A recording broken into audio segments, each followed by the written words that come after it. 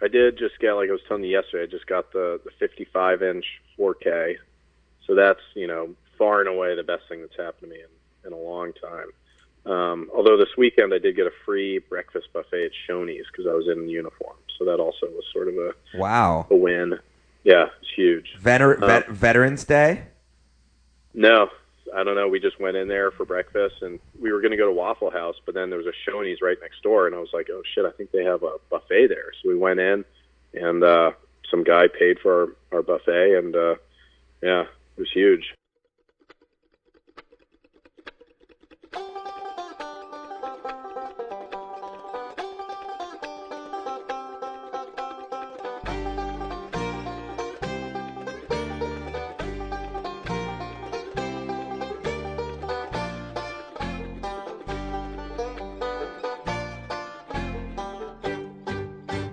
Welcome to Landline Podcast. I'm a professional voiceover artist that Alex could never have actually gotten unless I was his friend from 10 years ago.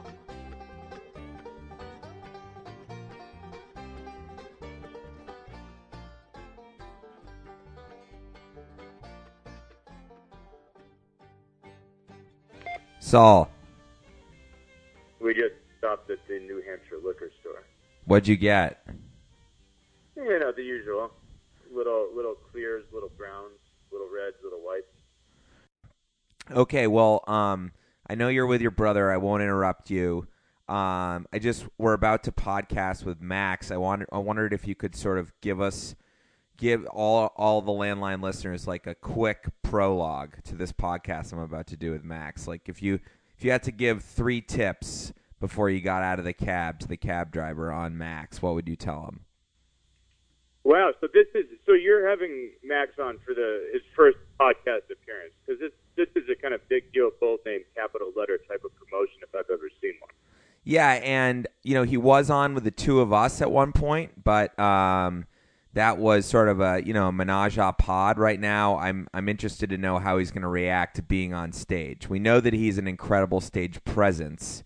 The question is, how will he perform on stage? I think that Max at his best will exceed any podcast guest you've ever had on this show. And I obviously don't include myself in that category because I don't consider myself a guest. But I think if Max is shining, he's going to shine brighter and fiercer and harder than just about anyone you can find. I think that his comic instincts are preternaturally sound. I think his wealth of exotic tales is matched by none. And I think the utter squalor and misery of the existence that would be called his life at this moment is unparalleled. So I think that if he decides to go in wielding and firing the ammo that he's got loaded, you can't do any better. Okay. That being said, go ahead. That being said, he might not come to fight, so to speak. He might get a Max that's kind of like when you buy a really expensive light bulb and light fixture and then put in like the cheapest bulb you have, and it's just not really doing it. He'll add some shadows. He's not going to look that great. He's not going to make things around him look that great. You cannot get a Max coming in at 50%. Yeah, the big goal for me, the interviewer, is to somehow figure out a way to get out all of his most depressing elements without really making him feel awful about himself. So I think that's a pretty unique skill. I'm not sure I have it. So I mean, I think you have a clear choice of approach. Do you want to hammer him aggressively with kind of the Chris Matthews style of interview, just aggressive, barbed, flurries of questions till he gets confused and starts being honest in spite of himself? Or do you want to take the kind of Howard Stern celebrity interview approach, butter him up and wheedle all the good stuff out of him so he thinks that he's sort of in a game and forgets all about being recorded? Well, we're going to have to find out on Landline Podcast coming up next. Drive safe. Don't drink and drive. We'll talk to you soon. I might call in, by the way. All right. Well, you know the number. I'll text you the other number so you can call in and we can do a 3-way. All right. Perfect. Bye. Hello? Max? Yeah. Oh my God. Hold on one second. Hello? Hello? Max, are you there? I'm here. Sorry, someone called on the other line right as you picked up. It's so rude. Who was it? I think it was a telemarketer because no one was there. That's really the only calls I get on the landline are telemarketers. Well, I can wait if you want to talk to him.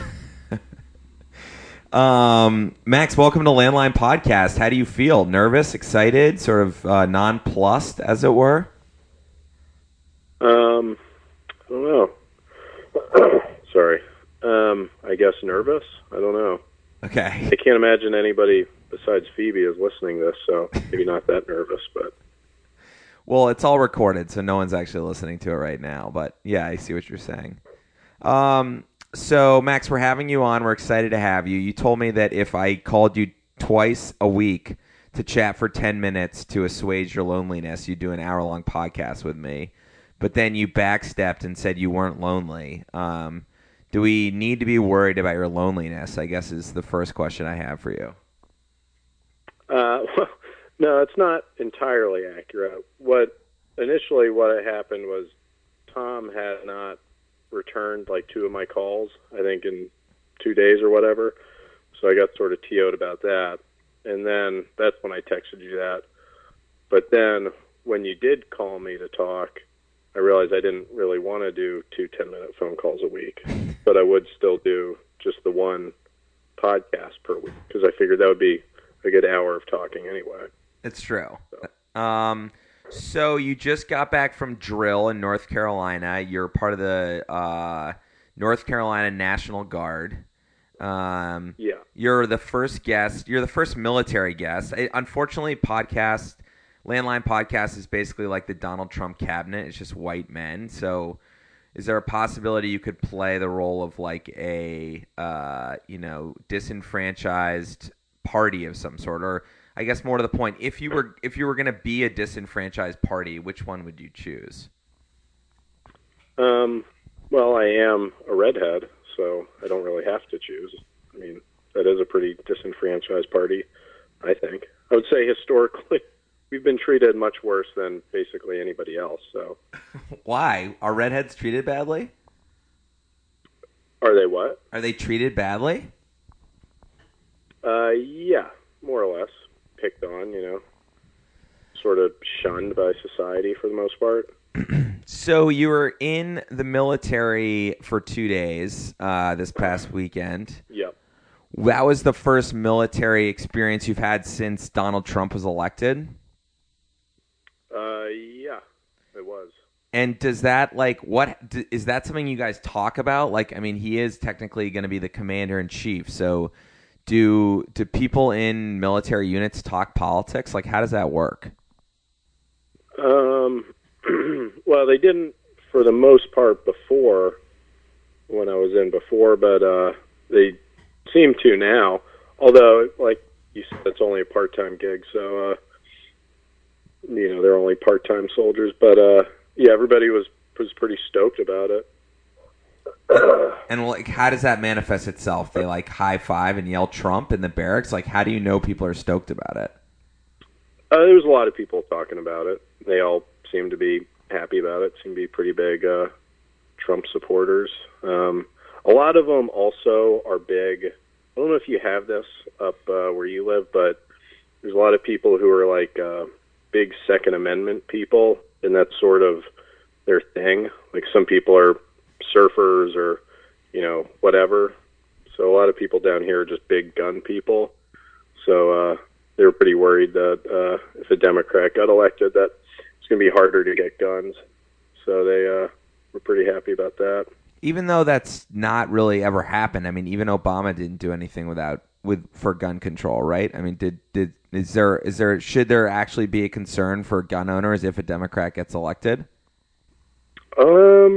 I don't know. I don't have any guns.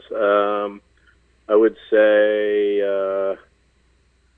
maybe. I don't know. I think there were some. I think WikiLeaks had released some emails that Hillary had sent or some transcripts or something where she had basically said that she was going to be really strict on gun control. Although, who knows? I don't know. I would say probably not. Although I think Trump will probably I think Trump has proposed a national concealed carry license, or I think it's basically state reciprocity with every other state. So that's sort of a big deal for the concealed carry crowd. But I don't know. So what do you think the story is with Julian Assange exactly? The guy has now been living in an embassy in London for, 3 years? Yeah.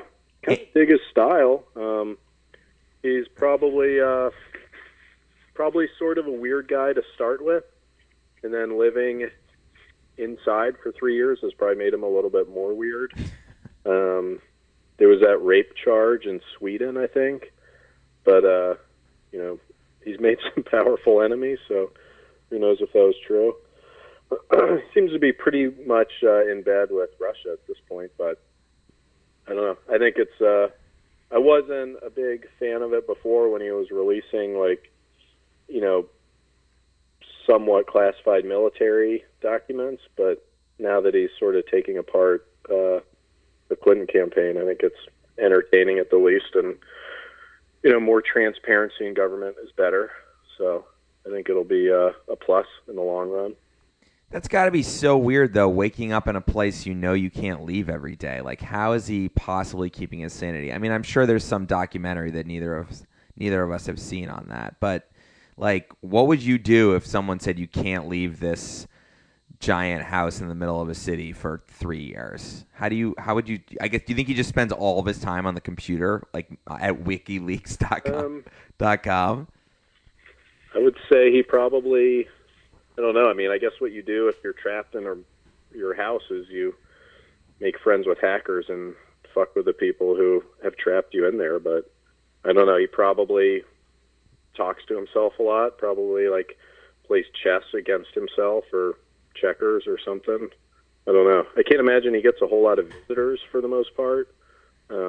Probably waits for the cleaning lady to come by and then talks to her for 45 minutes, even though she maybe doesn't even speak English. So, but she is in London. But you think she only speaks Spanish because she's from Ecuador?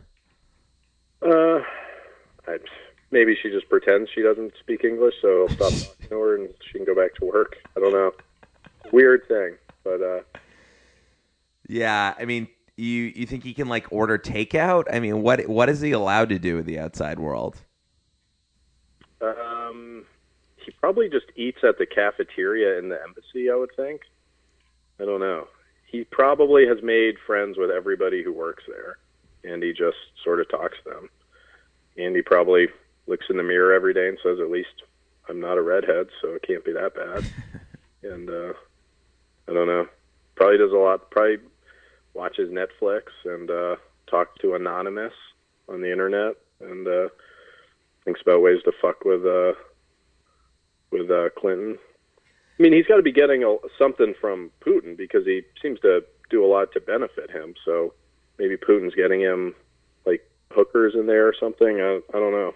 Well, and then Snowden, does Snowden somehow factor in? Him and Snowden definitely are texting each other, or they're on iChat, or they're IMing each other over the course of the day, right? Yeah, I don't know. I don't know a whole lot about Snowden. I sort of stopped paying attention to him when I looked up his girlfriend, who I think now lives in Russia with him, who is this extremely hot former ballerina or some kind of dancer or something. And he's such a pencil-necked little pussy, and so that sort of really sort of made me come unhinged for a little bit when I read that, and then I don't know, I stopped paying attention to him. Fuck him, he's an asshole. All right, so you were training with the National Guard because you're trying to get back in the Special Forces. But for people who don't know you, you were also in the Marines for 4 years, right? Right out of high school, you joined? Yeah, a year after high school, but yeah. And that was a 4-year commitment. Yep. And you did tours in Iraq and Afghanistan. Now, what constitutes a tour? Like just going over there? Like when people are like, I did 6 tours, is it any time you get deployed, that's a tour? Yeah. I think that different services kind of have different length deployments. So like one time when I went over there, it was only for 2 months. So that's not really that long. But usually for the Marines, it's 7 months. And then the Army, I think it can be anywhere from 6 months to like a year and a half or something. So, but yeah, I guess when people say they did a deployment, it's just, going to another country and then coming back. So if you had to compare the National Guard to the Marines, is it like you were a vice president at like a hedge fund and now you're like selling like insurance in like a town in the middle of Iowa? Like how do you compare those two in terms of, I don't know, the whole thing, the atmosphere, the gear, the training, the whole package? I guess it would be sort of like, oh man, my dad's driving by right now. Wonder if he sees me here. Where are you? I'm in the parking lot at Sheetz. That's where I do most of my official business. I went in, I got a large coffee and a Monster so I can get good and jacked up for this. I'm in the parking lot. Yeah, this Sheetz is right next to where I work, so I come here all the time. Let's see. In response to your question, I would say comparing like active duty Marine infantry or even Army infantry to the National Guard, it would be like going from, like you said, like a VP of a Wall Street hedge fund to like, selling Lucy cigarettes outside of a Sheetz or something. There's basically no comparison. But it's there's a lot of guys in the Guard who used to be on active duty, so there's a lot of experience there. But I mean, we show up on Friday night and then go drive down to Fort Bragg and sit in the woods and walk around for 2 days and then come back. So it's not. I don't see the National Guard winning too many wars for us, but I don't know. It's kind of fun, I guess. You get to sort of hang out and shoot the shit, so to speak. Well, we were talking yesterday in our pre-production meeting about how right. I saw Hacksaw Ridge, and there was like this crazy camaraderie of World War II soldiers. It's depicted in so many different stories, Band of Brothers, Saving Private Ryan, whatever, any of those stories. And then you were saying like how different the military is now because of cell phones, basically. Yeah, I figured you get a kick out of that. And, it's different even now since I got out in 2006, because whenever you're hanging out at your base, for the most part, it used to be just sort of hanging out and talking with each other, making jokes and whatnot.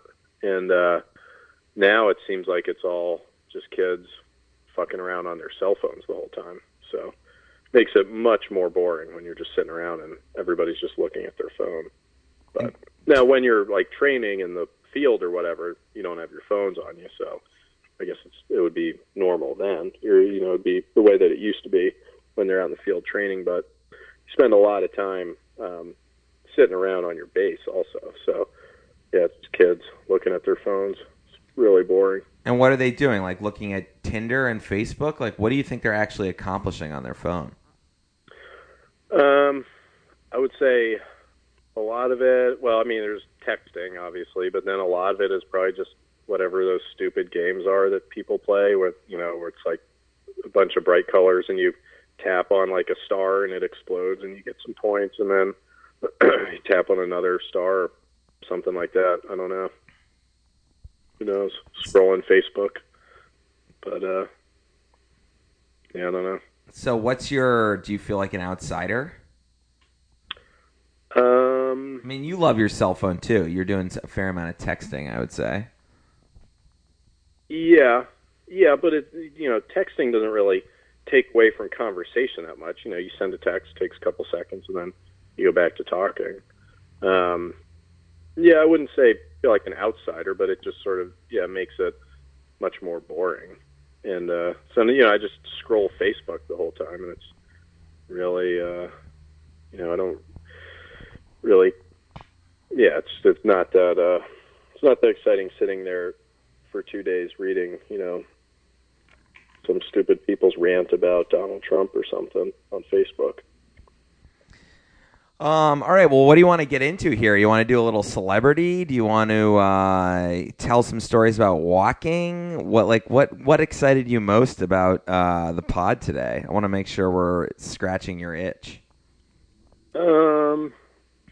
Yeah, I wouldn't say I was super excited about it. Just it's nice to talk to somebody every once in a while.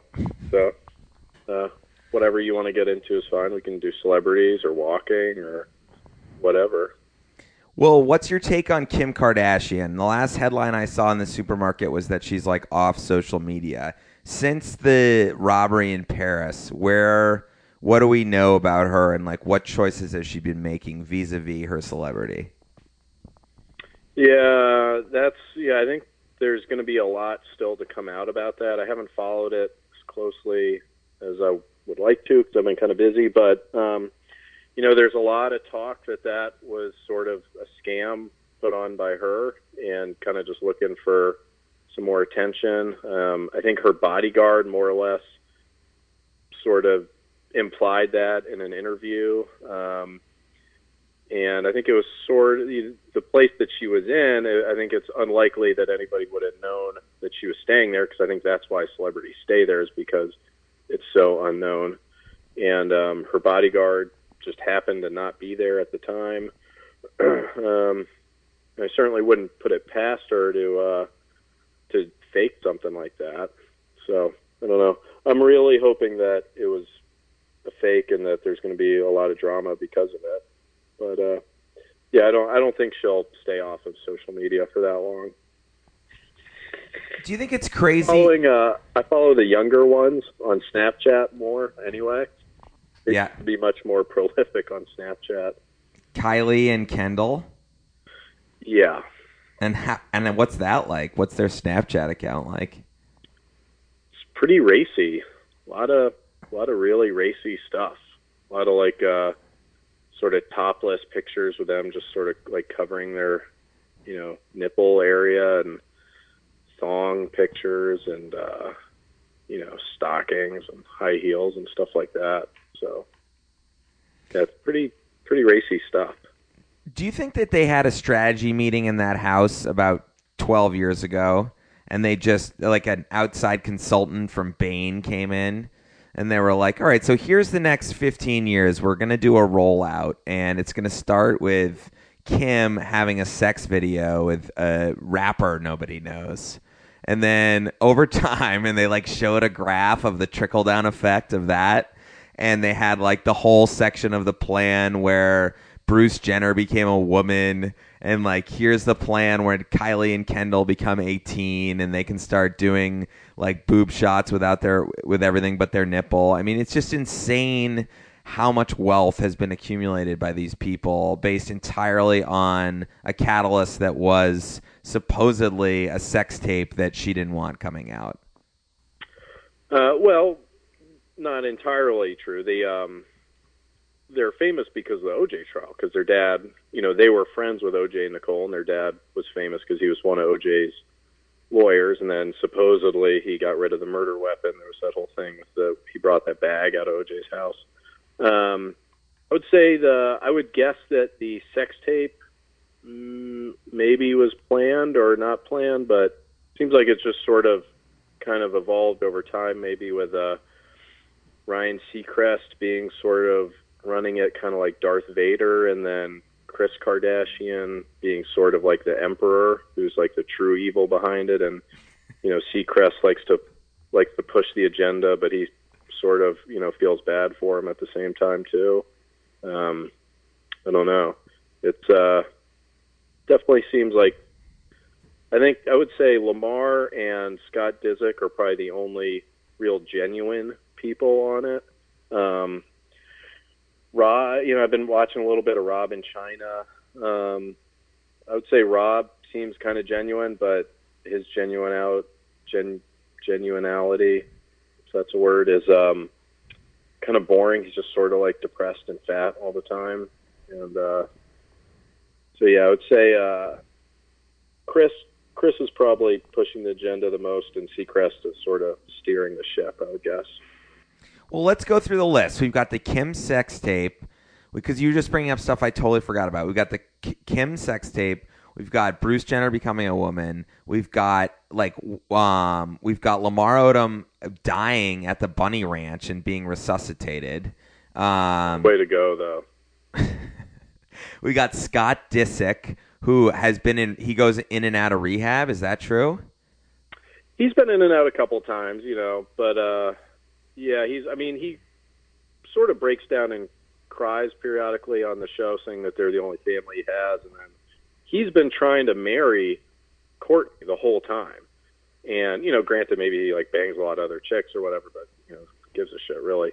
But so he's been trying to marry her the whole time, and she won't do it. She's sort of an ice queen.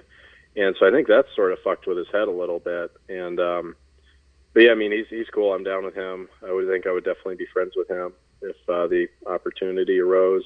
What about, let's not forget the fact that, sorry to interrupt, but it just quickly entered my brain, the fact that the first reality show was Kim and that stupid player for the Nets.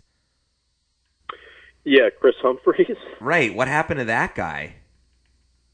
Well, they were married for a while. I think 82 days or something. So they, well, I think that wasn't even that early on in the show. I think that was season 4 or 5 or something.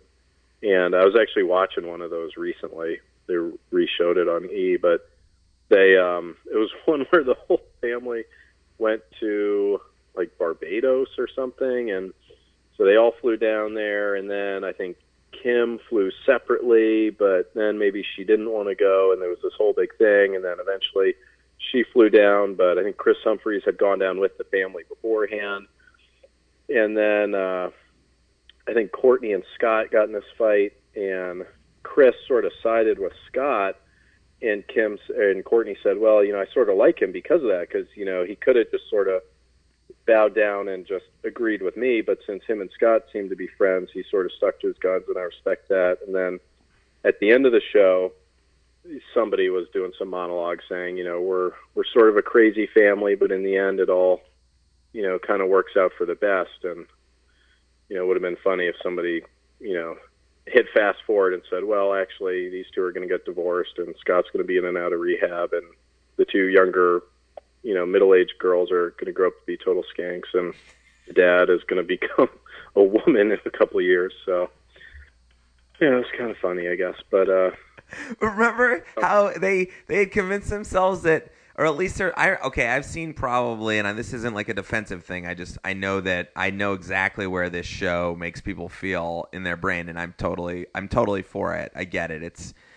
I have my own equivalents of this stuff, but I remember seeing a tidbit of one of those shows years ago where they're trying to play the storyline that Kim and Chris Humphries are considering moving back to Minnesota, and she's back there touring whatever weird 2-bedroom condo he thinks is a great place to live while he plays for, I don't know if he was on the Timberwolves then or whatever. He was just, that's where he was from, and there was just no chance of that ever happening. She can't be within, she can't be further than 10 miles from Hollywood unless she's on a private jet someplace. Yeah, I don't see them really liking Minnesota that much. I haven't spent I think I've went to one wedding there. That's the only time I spent there.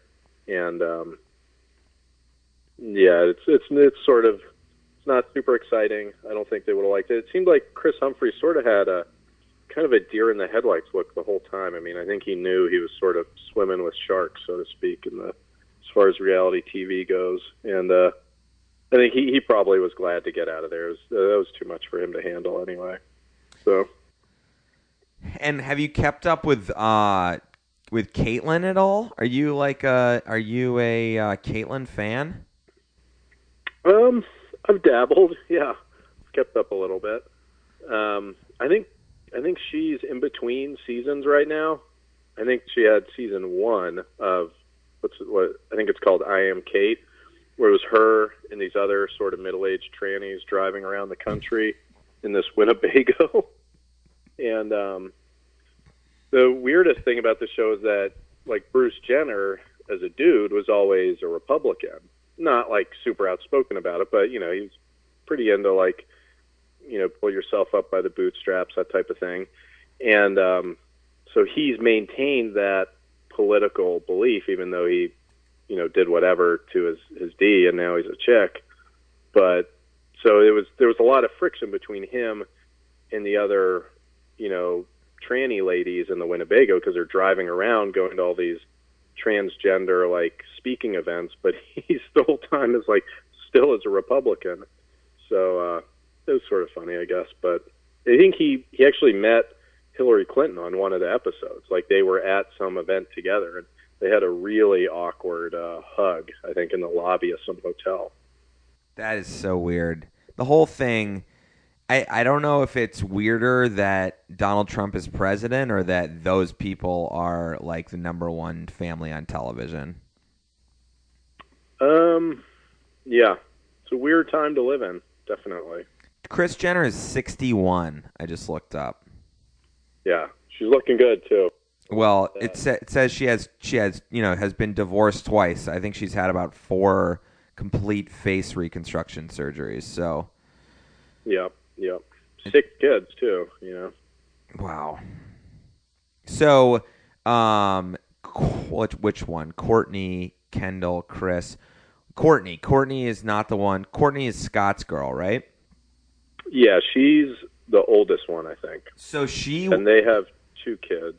She rented a house on Nantucket last beginning of July, end of June, and you know, my sister Phoebe is pretty into the clan, the Kardashian clan, and she was like follows them all on Instagram, and she was like posting all these crazy pictures about this house that she'd rented. Apparently Airbnb like put her up at some giant mansion. It was basically just a paid commercial. She was staying at this beautiful Airbnb, and the whole thing was about her like using her social media to promote how you could stay at like incredible houses through Airbnb. But I mean, when you know a little bit about Nantucket just from hearing me talk about it for 25 years, and you've grown up in amongst, you know, preppy people in New England, pretty much, can you imagine like the shock on all of those people's faces when they found out a Kardashian was like on their little island, and like just like completely exploding all their little cafes and beaches and beach clubs and restaurants with like just a giant camera crew or like a little I don't know if there was a camera crew, whatever. But talk about a clash of civilizations. Yeah, they were probably closing all the gray shutters over their windows while she was there. And the Airbnb thing, I mean, I can't imagine that that's actually a real thing in Nantucket. Like, I don't think if me, Tom, and Noah wanted to Airbnb some mansion on Nantucket that anybody would let us do that. Well, I mean, I don't. You'd be surprised. Money talks, right? Yeah. Because it's not like that's the funny thing about Nantucket. If you know those commercials that are out now where it's like a guy whose car has been stolen and like a young girl who's just gotten her license, and they say the exact same. Yeah. So it's like if you take the Kardashians or somebody like that, or you, Tom, and Noah, and put you on a party in Nantucket, and then also take like 3 old white people who've been going to Nantucket forever, and then you compare the results, it's pretty much the same amount of gin is going to be drank, and like the same amount of arguments are probably going to happen, and like potentially the same amount of puking is going to happen. And both people are going to have to just pay a cleaning lady to clean it all up. So, well, you've obviously never lived with Tom, because if there's a bottle of gin to be drank, then he will drink the whole thing, and he's a pretty prolific morning puker also. So. Yeah, well, he'd fit right in Nantucket. That's what I'm saying. Well, what else are you watching on TV? What are your go-tos? You said you watch a lot of news, but like what are your go-tos right now? I did just get, like I was telling you yesterday, I just got the 55-inch 4K. So that's, far and away the best thing that's happened to me in a long time. Although this weekend I did get a free breakfast buffet at Shoney's because I was in uniform. So that also was sort of a win. Yeah, it's huge. Veterans Day?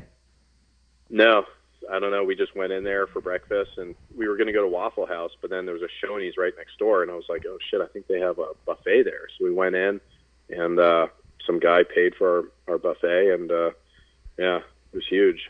And you paid for that meal about 3.5 hours later in a rest area?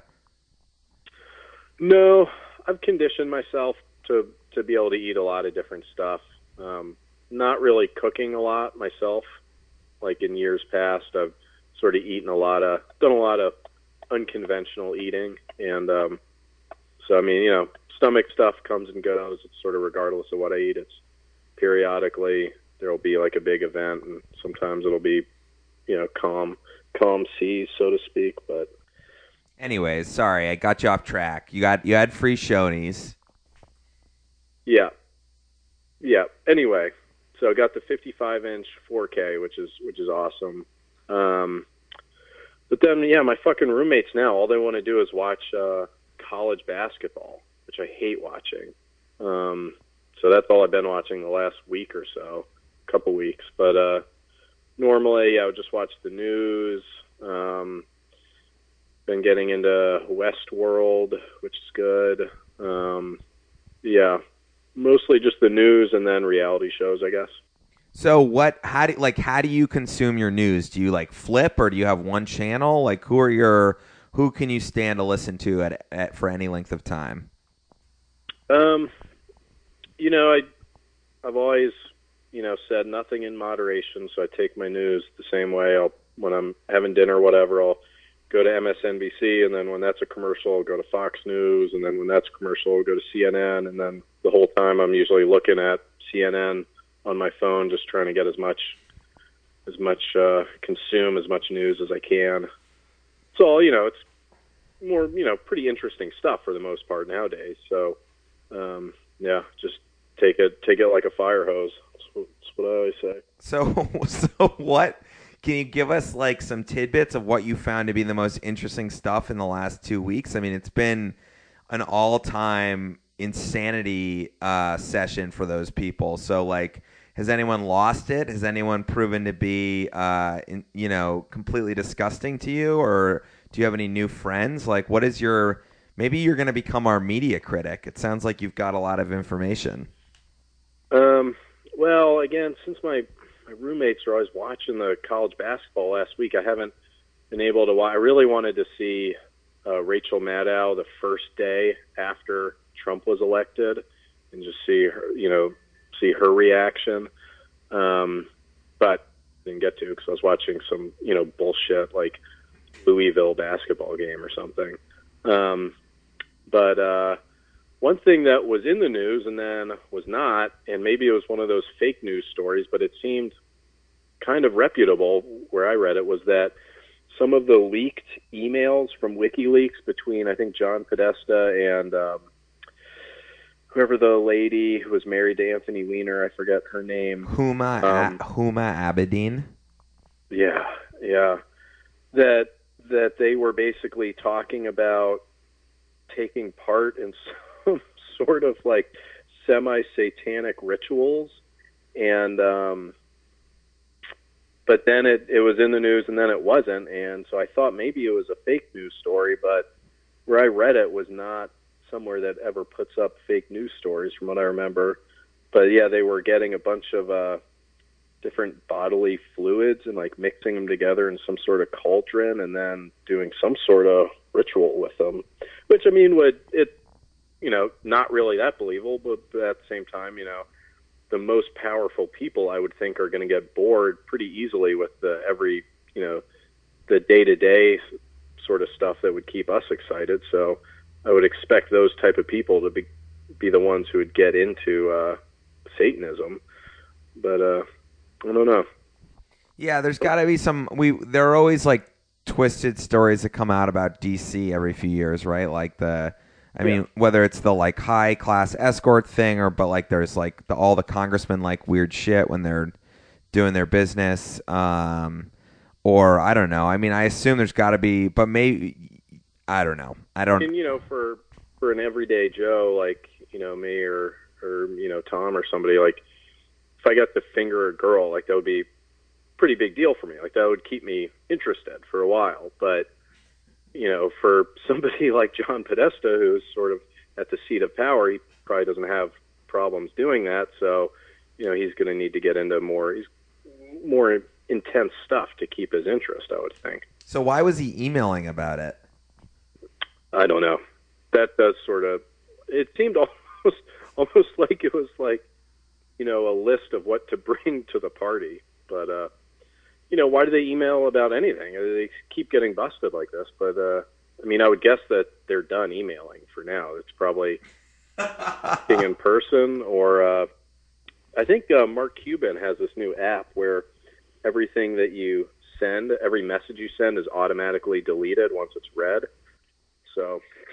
Yeah, well, but I think it's more like Twitter. Like it's like you tweet things and then they go away once they've been seen. But it is amazing though. Like no, it's an email. It's a direct messaging thing. Okay, but obviously that stuff saves someplace, right? Like even that is saved someplace. Can we all agree that everything that goes on the internet, including this podcast, will be there forever, even if I erase them all because someone says that I'm X, Y, and Z, and therefore, like, I'm more nervous about it. Well, yes and no. This is actually at a National Guard drill a couple months ago. This kid, who's a computer science major, was telling me that yes, everything that you do on a computer is saved in some form, except you can get that bleaching program, which is what I think Hillary Clinton's office used when they say that she bleached those emails. And it's a program that goes in and, let's say everything is in binary code. So, if I were to write, Noah's a stupid little bitch, it would be, whatever 1 and 0 combination would spell that out. But so this program would go in to your hard drive and it would change all those 1s and 0s just to X's. So you'd still have that same combination of characters, except instead of 1s and 0s, it would just all be X's. So it's sort of like it's bleaching it. And you feel like this actually works. This is a way that like you can escape both Putin and Snowden and Julian Assange. Well, I think that's what Hillary's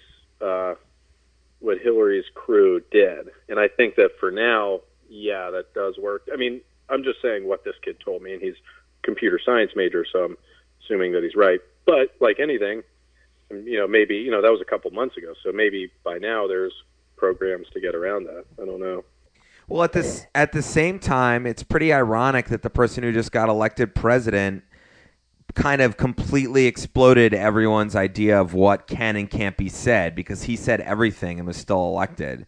So at the same time that we see all these news stories about people being nervous that they have like a cyber trail and everything will be permanent and XYZ, bleaching emails, this guy has basically given new life to the idea that fuck it, that I did say that, and what are you going to do about it? And then the people elected him. Now I wish somebody with good moral character and a smart mind had been the one who proved that, but unfortunately it was this asshole.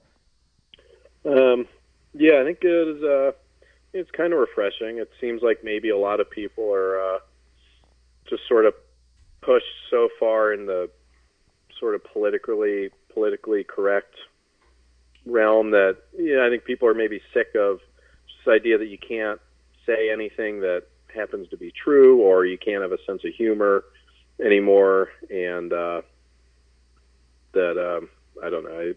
I think it's just people have gone so far to the edge with the politically correct thing that now it's sort of slingshotting back to sort of normalcy, where you can actually say things that are funny or that are true or that are, regardless if they're funny or true, that are genuine, and not be criticized because of them.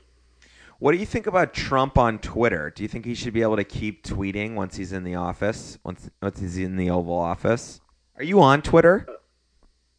I'm not on Twitter. Never really thought anybody would want to listen to anything I had to say. Yeah, I guess it's, I don't know. I think it probably doesn't really matter. He, regardless of president or not, he has the right to free speech. So, yeah, let him be on Twitter. I would say, yeah, maybe it's not super presidential, but at the same time, who really gives a shit what's presidential or what's not? And, I think it's just as appropriate for Trump to be on Twitter as it is for, Obama to be having Jay-Z and Beyonce over to the White House. Both are sort of stupid celebrity politics. So, yeah, let him be on Twitter. And, I've always been a huge fan of Trump and Rosie O'Donnell's feud. So I think if he keeps that going, then, yeah, I think it's whatever keeps that going is worthwhile.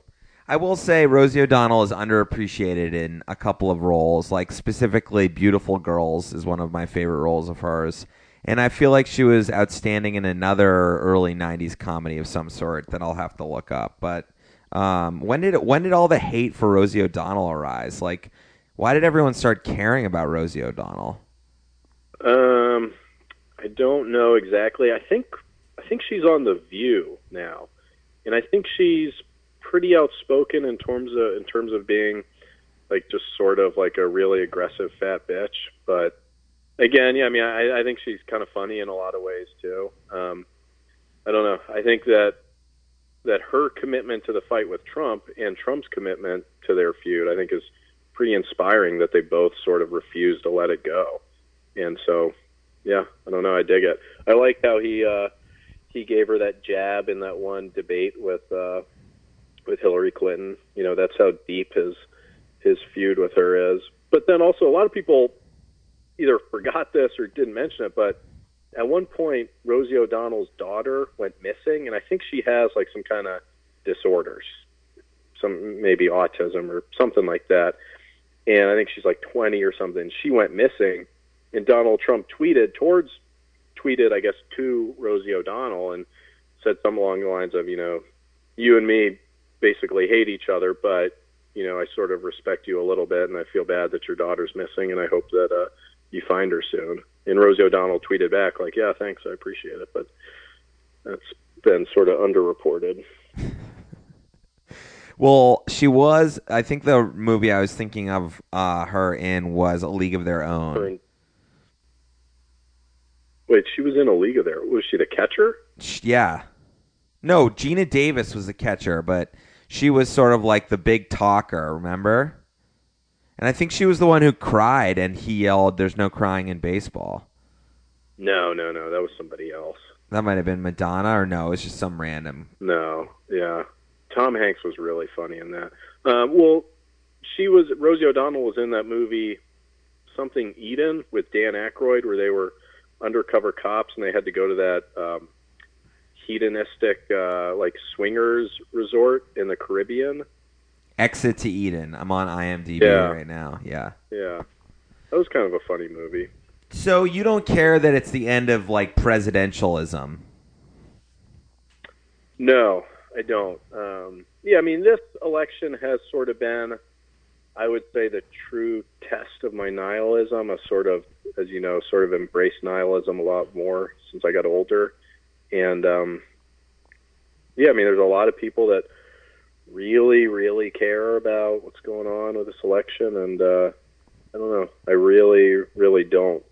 But same time, like, I don't really, and I'm going strictly off my gut here, I don't really think it's going to be that bad that Trump got elected. I think it'll be either marginal. I think it'll be either basically stay the same or things will get better. I don't know. I don't really know a whole lot about the economy, but the vibes that I'm getting is that he'll be good for the economy. I think he'll definitely be good for the military. That's, you've already seen that. He appointed Mad Dog Mattis as Secretary of Defense. You like that guy? Huge. Yeah. That could be a whole separate podcast. But yeah, basically what you have now is you have basically a class of what's called chalet generals, which is basically you have all these generals who came up in the 90s, and there's nothing going on, and they're basically just careerists who did their best to not get in trouble. They have no real combat experience, and then these are the generals now who sort of guide the policy, and they suck, basically. Like the last commandant of the Marine Corps was the worst one that we've ever had, and, you know, he was a pilot, he had no combat experience, and, you know, he made a lot of really bad decisions that kind of fucked up a lot of shit for the Marines. But now you have this guy, Mad Dog Mattis, and I think he's one of the few exceptions to that rule. And appointing him as Secretary of Defense, I think, is huge for the military. We may sort of spiral into World War III, but as a nihilist, that doesn't bother you. I mean, it's been a really long time since we've had a world war, so I would look at that as the positive opposed to it being a negative. But, yeah, I mean, I don't know. It'll be interesting to see what happens. Well, watching Hacksaw Ridge and watching the Hollywood version of what those guys had to do in Okinawa, like, I don't know, you could speak better to this than I could, and I guess I risk insulting the military, which will be brought up against me if this stupid podcast ever becomes popular. But, like, do we really think that the people in 2016 could do what those guys did, where they're going, like, inch by inch, hand-to-hand combat, getting, like, stabs and bayoneting each other and, like, machine gunning each other, using flamethrowers and napalm packs, and then, like, having to, like, heave themselves off cliffs using like rope bridges and all that shit? Like, now it's just a bunch of drones and computers, it feels like. This kid that I work with just pulled into the Sheetz parking lot. He's on his lunch break, and it's going to look so weird when he sees me just sitting here on my day off. Anyway, there's an echo. I can hear myself talk. Can you do something about that? It's really annoying. Has that been the whole time? No, it's kind of recent.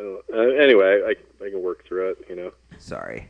If they took Hacksaw Ridge, I can work through this. Another one of our customers just drove by. So, what was your question? Could people in 2016 do what they did now? Probably, yeah. I mean, I would say that the kids in the military now probably are softer than the guys in the military during World War II, but that's just sort of a natural progression of things. People sort of get softer as time goes on. You know, obviously our war was nothing like World War II, but, you know, guys stood tall and did what they had to do to get it done. So I would say that the public probably doesn't have the stomach for something like that. So that would be sort of the limiting factor in terms of us getting into like a real war again. But I don't know. I think if push came to shove, that the guys in the modern day infantry would do whatever had to be done, and could probably do it. Yeah. All right. Well, you're not going to see Hacksaw Ridge, you said. But no, I said I probably wouldn't. It looked sort of not that good from the preview. There's a lot of other movies I'd rather see.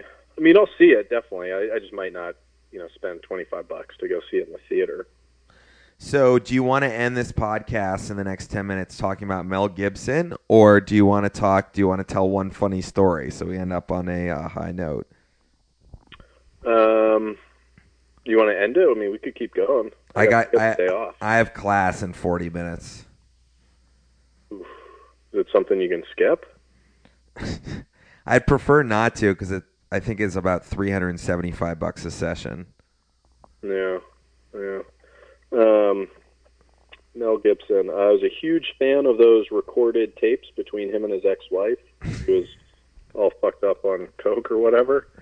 That was probably, I would say that's, except for Lethal Weapon, obviously, probably my favorite, thing that he's ever done. Let's see. What were the other things you were asking me about? Do you have any funny stories you want to tell us? I mean, this has been great and informative, and I think we're going to definitely find our way on this weekly podcast. I'm realizing just by this what you do and don't want to talk about. So we're definitely gonna do we're gonna do mass media for sure. Yeah. But I just wondered if you had any like funny stories from the last few weeks that you might want to tell. I haven't even cracked my Monster yet, so I can't believe you drink that shit. yeah, I do. Yeah, I'll drink a blue. I mean, I get the 0-calorie one, so there's no sugar. Yeah, I'll drink a blue Monster every once in a while. On Sundays, I do the Dew. Get a bunch of Diet Dews and slam them. Yeah, I do some things that are not super healthy sometimes. What's your alcohol intake like these days? I mean, it's basically nothing. I don't really party a whole lot anymore. The dark passenger is always there, just like with Dexter. There's the potential to go out and maybe get pretty loose, so to speak. But I haven't really gone out that hard recently. I went out like a few months ago and puked outside of this bar on the sidewalk. But yeah. You might be allergic to alcohol. No, I don't think so. Just like to load up and party. So, do you want to give us any input on Thanksgiving? Like, are you excited about Thanksgiving? No.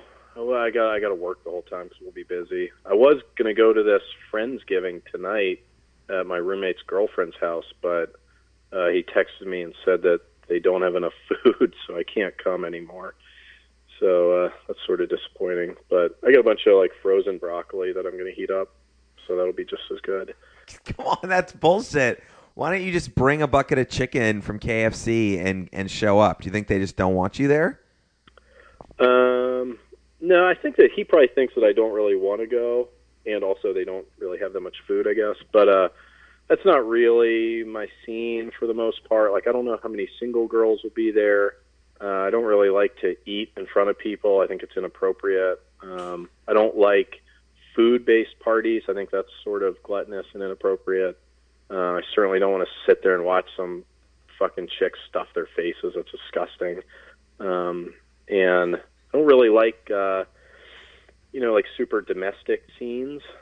I think that's sort of suffocating. It would be like, for me to go to somewhere like that would be like asking, if I said to you and Anna, do you guys want to come stay at this frat house tonight? And maybe everybody will be studying and it'll be quiet, or maybe they'll be raging until 6 a.m. You'd probably say, no, I don't want to do that. That's sort of how I feel about domestic stuff. Yeah, you've never been a big sit at the table and eat guy. No. I take my meals in front of the TV. So, you were asking me earlier about speeches that I've given? Oh yeah, I was going to sort of introduce you as a comedian, but then I didn't know if you would like that pressure, so I just thought I would, maybe have you recant a story of when you've been successful on stage to give the listeners some sort of indication that you're going to succeed at this podcasting gig. Well, I think the only speech that I've ever given was actually at Paula's wedding, which, as you know, at least 10 people came up to me afterwards and said it was the best wedding speech they'd ever heard. Not to be confused with what you and Saul gave at Tim's wedding, which weren't actually speeches. They were prepared documents that you read. But yeah, I think that's the only speech I've ever given. The only other thing that I can think of, and I was trying to think of it earlier, was in, I think, 9th grade. At the end of the year, we had to write some long paper. It was like 5 pages or something. And I wrote mine about Robert Frost, I think. And we had to read it in front of a different class. And I had that real old guy, I think Mr. Murphy. And for whatever reason, he said that we all had to memorize them and then recite them, which is insane. Like, who's going to ask a 9th grader to memorize 5 pages? So I tried to memorize it, and then I got up, and it was your class with, I think, Miss Davis, maybe was her name. I don't know. But I got up in front of your class, and tried to recite it, and as soon as I stood in front of the class, I immediately forgot every single word that I'd written and just sort of rambled for a couple minutes. And the only thing that I really remember was hearing you laugh in the background at how horribly I was failing at it. And then, a couple minutes into it, I just sort of turned to the teacher. I was like, listen, I don't have anything else to say. I don't remember anything. She's like, all right, just sit down. Then everybody else, I think I went first, and then everybody else just read their paper. And, I think that's the only other public speech I've given. Well, you know that I was laughing at you, like, I was laughing with you, not at you, right? Because I probably commiserated. There's no way I memorized my 5 pages. Well, no, that's the thing. Only our class was told that we had to memorize them. Oh, Jesus. And I went first, so I was the only one who even attempted to memorize. Everyone else just read it. And it sounded a lot like you were laughing at me. But do you want me to tell that joke that I was telling you about yesterday? Yeah, quickly I want you to just clarify whether you thought Saul and I did a bad job at Tim's wedding, because I have like a lot of pent-up anxiety about that night. No, it was a really good job. But a lot of people were saying that was the best, wedding speeches that they'd ever heard. And I was just clarifying that if you go up there with a pre-prepared document that you're just reading, that's just reading a short story that you wrote. That's not an actual speech, in my opinion, but I'm sort of a purist when it comes to public speaking. So did you think my risk to start my prepared remarks by mentioning the bride's breasts was over the line, under the line, or right on the line? I don't even remember that part. I said it was over the line. My first line of that speech was Rachel's perfect breasts. Oh, well, yeah, that's not so bad. And I said I was trying to, and I was alluding to the fact that I wanted to get everyone's attention. Yeah. Yeah, I mean, it was... You told me it was risque during the party, which clearly now you forget. Yeah. It's in the... Well, what's done is done. It's in the past. I would say neither of you said anything that was that bad. Again, my memory's sort of hazy because the whole thing with Saul's tent that he had promised to get me and then didn't get me. And then the whole thing about how the girl thought that me and Saul were a gay couple because we were arguing about sleeping in the same tent. Sort of clouding my judgment at the time. I was pretty drunk, I think. But yeah, you were pretty drunk. You urinated on the floor of my mobile home that evening. That's right. That's right. But you did clean it up nicely the next day, and then luckily it just had no odor because it was just straight Bud Light. Yeah, in my defense, I've never, peed or done anything else at a wedding, not in a toilet, when I haven't cleaned it up. So, except I think at your wedding, when I peed in that kitchen, I guess I didn't clean that up.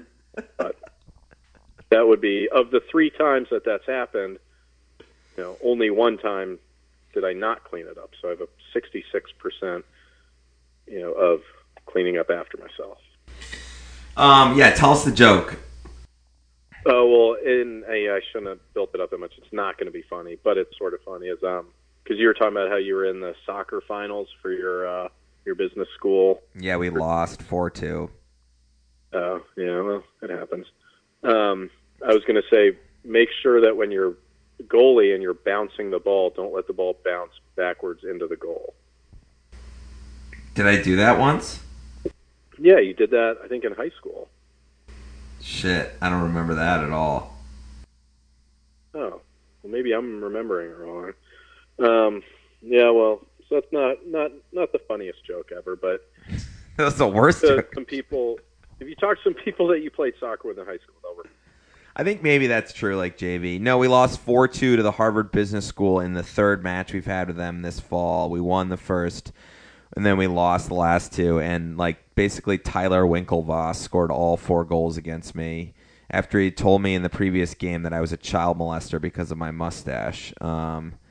Wait, like the Facebook guy? Well, it wasn't really him, but it was like a 6'5" blonde aristocrat at Harvard Business School. It was someone that you makes me think pretty terrible thoughts. It was snowing, And Nice. we started 45 minutes late, and the game was scheduled for 9 p.m., so we started at 9:45 because the goals were locked to the chain link fence.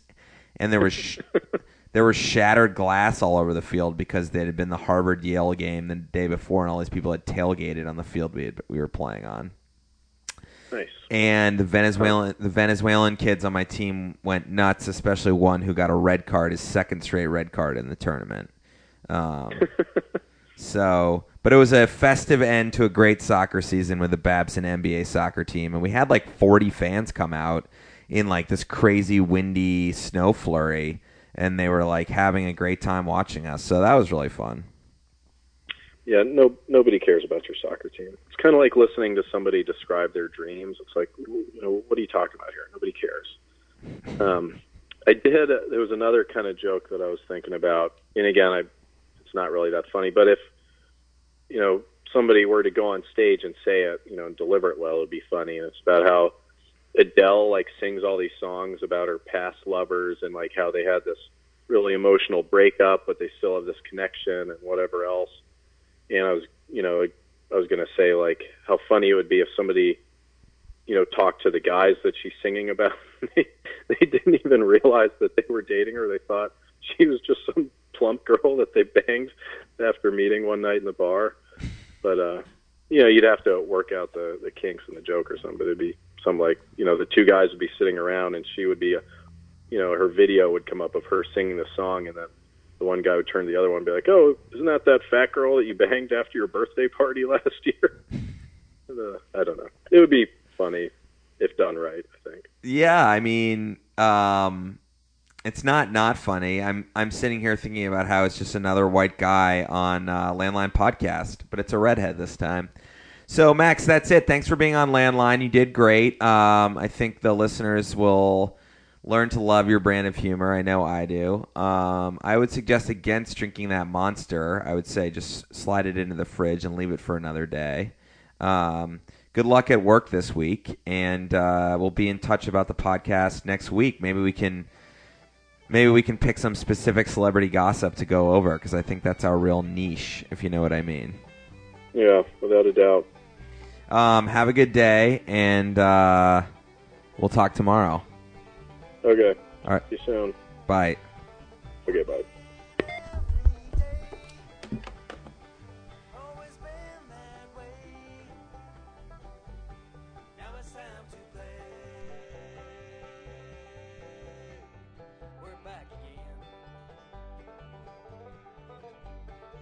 Landline is hosted, written, and produced by Alex McKay. The best thing you can do to support the show is tell a friend. Find other episodes of Landline on iTunes, SoundCloud, Stitcher, and TalkForALiving.com. Call the Landline at 617-744-1895.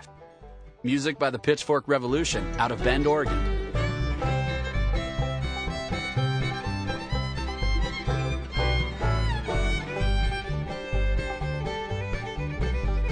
We're taking this show to the top, baby.